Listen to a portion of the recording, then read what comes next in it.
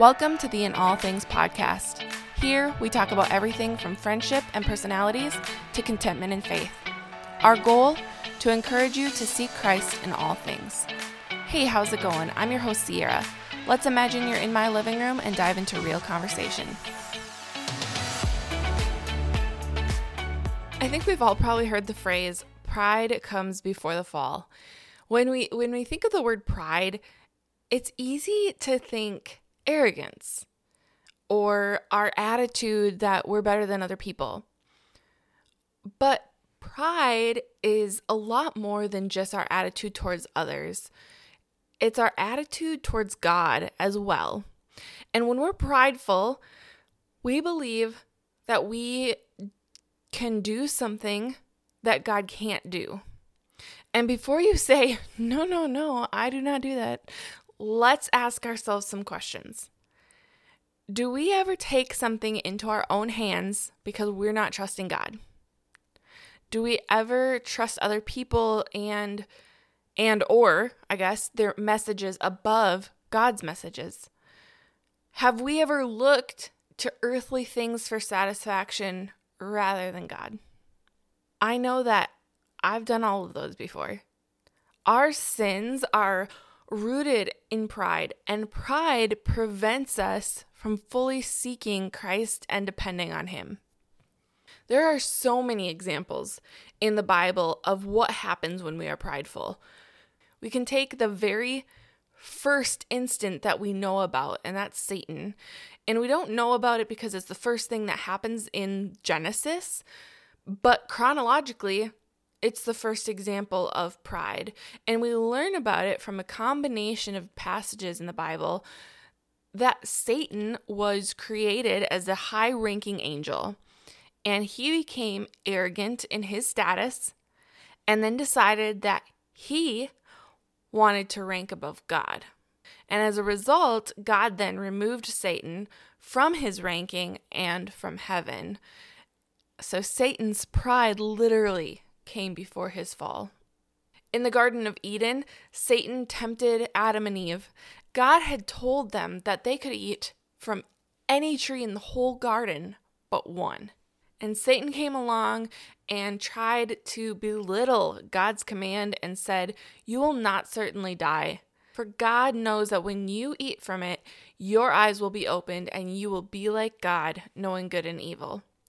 And when the woman saw that the fruit of the tree was good for food and pleasing to the eye and also desirable for gaining wisdom, she took some and ate it. And she also gave some to her husband who was with her, and he ate it. Satan appealed to Adam and Eve by saying that they could be like God, and Eve fell for it. And look at how her pride affected all of humankind. There is a message being preached in today's society to women, and in reality, it's really been preached to men for a lot longer. And it's guised as this empowerment message. We're told that if we work hard and we do A, B, and C, we can have it all. We can gain wealth and we can gain affluence. And I'm going to clarify, it is not wrong to work hard and earn money. And it is not wrong to have influence. But when that is our goal, when it is our goal and motivation to have money and influence, we take a prideful stance, a prideful outlook on life. Our goal should be to glorify God in all that we do. And if we happen to gain wealth and influence on the way, then so be it. Then those are blessings from the Lord. And then we should be using that wealth and influence to even further glorify God. But with this message that's being preached, it comes with a lot of pressure that it is up to us to gain this worldly status. But the thing is that we're taking it up into our own hands.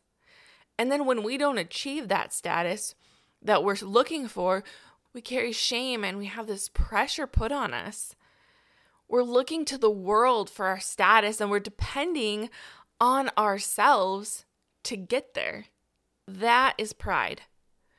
Instead, we should be looking to the Lord, allowing Him to lead where He wants, and looking to Him to give the gifts and responsibilities that He wants us to have. Proverbs 22:4 says that humility is the fear of the Lord. Its wages are riches and honor and life. Doesn't say pride's wages are riches and honor and life. And the thing is we aren't going to be fulfilled by money or by influence. We aren't satisfied by those things. So why would we look to that to have this worldly success? And that pressure that comes with it, it's hard to live under. I don't want that to be all up to me because of that pressure and because of the shame that if we fail, according to the world's standards, then that's on us. So similar to the today's societal message, we see a similar story in the Bible, and that's the Tower of Babel, which is in Genesis 11. So I'm sharing three Bible stories that are happening before what we see recorded in Genesis 1. That was Satan's. It's recorded other places in the Bible, but it's occurring before Genesis 1 through Genesis 11. As humans, we've struggled with the same issues from the very beginning as we do now. So they look maybe a little different, but they're pretty much the same struggles. And I just thought that was kind of interesting because I'm like, we're still going through the same thing as I was looking at these stories. But anyway, the Tower of Babel. So the story occurs approximately 100 years after Noah's flood. So God had just wiped out all of the humans because of their depravity, and there probably aren't a ton of people on Earth. I'm not really sure how many people are, estimated to have been on Earth at this time. But the story says, now the whole world had one language and a common speech. As people moved eastward, they found a plain in Shinar and settled there. They said to each other, "Come, let's make bricks and bake them thoroughly." They used brick instead of stone and tar for mortar. And they said, "Come, let us build ourselves a city with a tower that reaches to the heavens so that we may make a name for ourselves. Otherwise, we will be scattered all over the face of the whole earth." So in the same way that society is telling us to do this, which in today's world is known as hustle culture. So if you ever hear the term hustle culture, it's talking about this idea that you can just work harder and harder and do whatever you want, and make this name and money and influence for yourself. But anyway, similar to that, these people wanted to make a name for themselves. So it goes back to that we're still struggling with those same issues. We have so many people, and sometimes ourselves too, who we want to make a name for ourselves. In Philippians, Paul tells us, "Do nothing out of selfish ambition or vain conceit. Instead, in humility, value others above yourselves, not looking to your own interests, but each of you to the interests of others." How often do we see society telling us to put ourselves on a pedestal? I see it all the time. We're told, and we willingly believe, that we deserve certain things based on what we do. We're told that we should put our own time, our own desires, our own feelings above everyone else's. But when we do this, we don't see God's heart for others. We can't see God's heart for others because our only focus is on ourselves. And as we see in the story of Babel, we aren't meant to build ourselves up. We're meant to build each other up. And as Christians, we are called to be set apart. We are called to look different. So if the entire world and society is telling you to put yourselves first and, all of that message that they're sending, our first response should be, well, if the world is telling us to do this, maybe I should reconsider. Because we are called to be set apart and we are called to be different than the world. Pride can sneak up on us. It comes disguised in really subtle ways, often as good things, or just ways that we don't think about. As I already mentioned, pride can look like working hard and having it all, or just wanting to make a name for ourselves. And I would say that sometimes those can sneak up on us too, but maybe those are more obvious ways. The Gospel Coalition came up with an article. I'll link it in the show notes as well. But they listed 7 ways that pride can present itself in our lives. So the first was fear. When we are fearful, we aren't allowing ourselves to rest in God's care. We aren't willing to lay down our anxieties and stop worrying. Please hear me. I know how hard this is. I, to be honest, had never thought about this being prideful, fear being prideful before, but it is prideful. Another way is entitlement. How often do we think or say, well, I deserve this. I work hard. I've been this faithful. I've done this right. I deserve this. We say it about material things, and sometimes we even say it to God, like, I've done this. Why are you not blessing me in this way? Humility comes when we realize that we deserve absolutely nothing, but God showers us with blessings anyway. Realizing that truth should humble us so much. The third thing that they listed in the article was ingratitude, which is kind of similar to my previous point. Thinking we deserve it or not being grateful for the blessings that God has given us. People-pleasing was another way that pride shows itself in our lives. And oftentimes when we're concerned about people and their opinions of us, we aren't concerned about pleasing God. And He's the only one we should be concerned about pleasing. Prayerlessness was the 5th on the list, and this is when we rely on ourselves and we try to solve our own problems instead of receiving guidance from the Holy Spirit. The 6th way is hypocrisy or a critical spirit. And in our pride, we often elevate ourselves or our morals or our status or accomplishments above others, and we become critical of them. In complete honesty, this is one way that I personally struggle with pride. Jesus has a ton to say about hypocritical people in the Gospels, specifically to the Pharisees. And as a result, those who are hypocritical lack compassion for others and then focus even more on their desires of the flesh.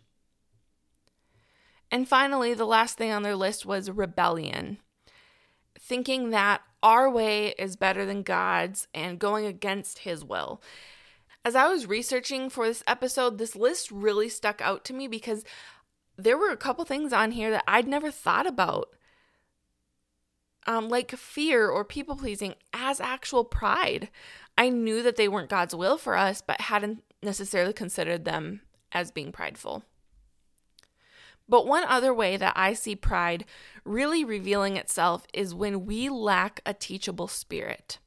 Psalms 25:9 says, He guides the humble in what is right and teaches them His way. We most often see this in ourselves with other people or other people with us. Sometimes we are so proud that we don't want to listen to other people teach us about something. We don't want to listen to the facts. We want to stick with our opinions and our feelings, no matter what the factual truth is. But, I'm certainly guilty of doing this with God sometimes too. There was a situation recently surrounding a topic that I have very strong opinions on. And I came across somebody who had a different opinion than me. It was over social media, so it wasn't an interaction. But I took offense at what she had said and was questioning how she could say certain things about this issue. But then I realized I do feel very, very strongly about this topic.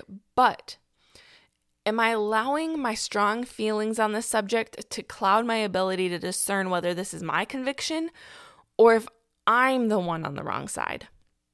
My attitude was prideful, and I realized that one, not everyone is going to have the same conviction on this topic that I do. And two, one or both of us in this particular situation could be wrong. And it could be me. What that experience did, it pressed me to pursue God in prayer a lot more about this issue. And I landed on the fact that, yes, this still is my conviction, but what I did is I humbled my heart a little bit, and I'm open to if God wants to change my mind. We're told in the Psalms that I just read that when we humble ourselves, He guides us and teaches us His way. So we need to have a teachable spirit with God first and foremost, but I think then that will lead to having a teachable spirit with others as well. Humility can't be faked. When Jesus says that those who exalt themselves will be humbled and those who humble themselves will be exalted, that doesn't mean that we can fake humility to be exalted. While sometimes that may be an earthly reward, it very well could mean that we don't receive that reward until heaven. But that leads me to ask, how can we learn to have a humble heart? This actually brings me to another cultural message of pride that we receive, and that is in how we read our Bible. And that may sound a little surprising. I'll disclaim this by saying I can only speak to this from a woman's perspective. I'm not sure if men also receive this same message, at least to the same degree as we do.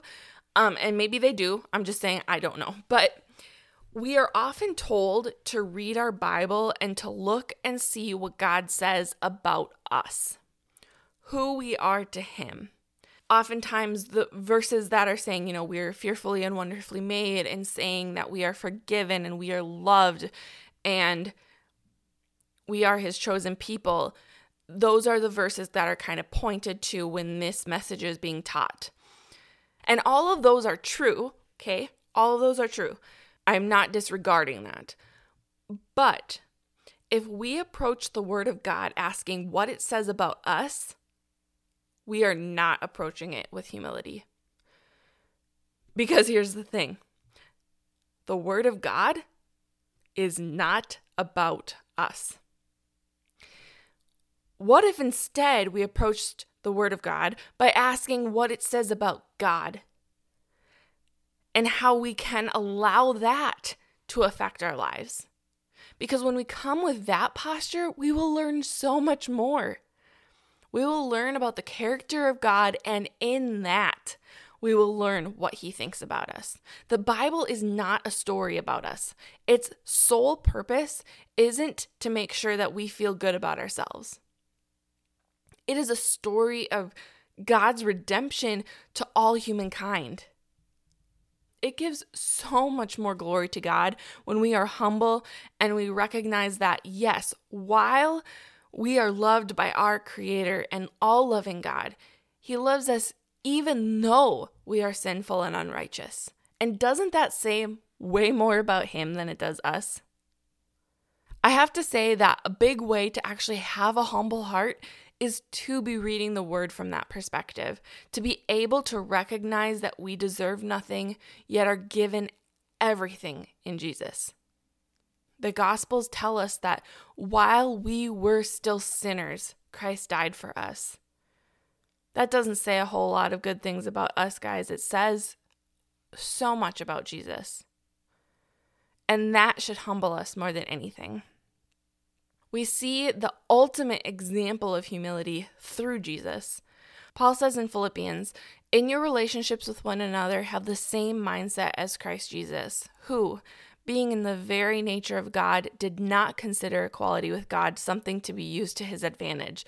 Rather, He made Himself nothing by taking the very nature of a servant, being made in human likeness. And being found in appearance as a man, He humbled Himself by becoming obedient to death, even death on a cross." Jesus, the only one equal with God, is the one who did not use that to His advantage.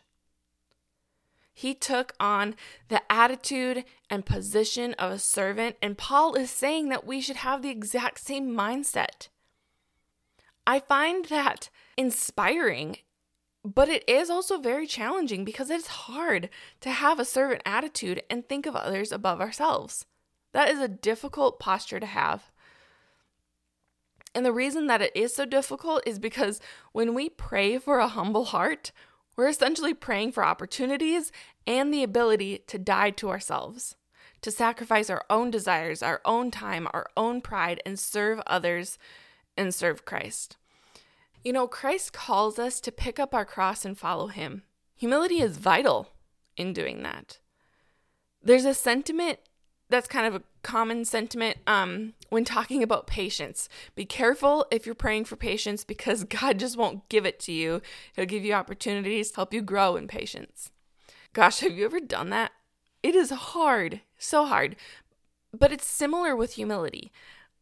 God may not just grant you that wish, right? He's not a magic genie. But he will offer opportunities in your life to practice that humility. So when you do pray for humility, be sure to watch out for the way that he's asking you to practice. Before we end, I wanted to bring up one more aspect of humility. C.S. Lewis once said, humility is not thinking less of yourself. It's thinking of yourself less. And this kind of goes back a little bit to that humility can't be faked. I think that oftentimes we want to be humble. We have that desire, but we have the wrong idea of what humility looks like. And I really hope that this episode helped with that. But sometimes our idea of humility is low self-esteem. We don't want to be proud, and so we kind of come off as insecure. I'm going to clarify, pride is where we get in trouble. Confidence is a good thing. There's nothing wrong with knowing what gifts God has given you, what you're good at, where you thrive. There's nothing wrong with using those gifts and knowing that. In fact, I would argue that insecurity is still a kind of pride, because we're still worried about what others think instead of thriving in God's will for us. And so I don't want us to confuse confidence with pride. So don't humble yourself to the point of, I am nothing, I'm worth nothing, and I have no skills, and just, walk all over me, and, all of those excuses that we sometimes use in our version of humility. That is not the kind of humility that God called us to. Romans 12:3 says, "For by the grace given me, I say to every one of you, do not think of yourself more highly than you ought, but rather think of yourself with sober judgment in accordance with the faith that God has distributed to each of you." And this is actually the passage where he continues and talks about the different gifts that everyone in the church has received, which I've talked about spiritual gifts in another episode. So the verse says to think of yourself with sober judgment. And I think right there, it's explaining that it's okay to recognize that we have been given these gifts, but we then also have to recognize the limits that we have in those gifts, and that there are other parts of the body of Christ that are just as necessary and just as needed as us. And so there's that kind of that balance of not being prideful, but being confident and humble. So I hope this was an encouraging episode as we continue striving to live our lives for Christ. I hope that just the different ways that I spoke about humility just gets us thinking. I know that it was the past week that I've been working on this. It's really opened my eyes and just made me think more about ways that I am prideful even when I don't realize it. And I guess that's kind of the first step in, checking ourselves and making sure that we align with where Christ is wanting us to be. I hope you guys have a wonderful weekend. Thank you for joining today's conversation. I hope this was an encouraging episode as you continue to walk with the Lord. If it was, please leave a review on Apple Podcasts. This helps with the app's algorithm and allows In All Things to be accessible to even more people. Share with your friends and give us a follow on Instagram and Facebook. You can find us at In All Things Pod on both of those, and visit our website at inallthingspodcast.com. See you next time.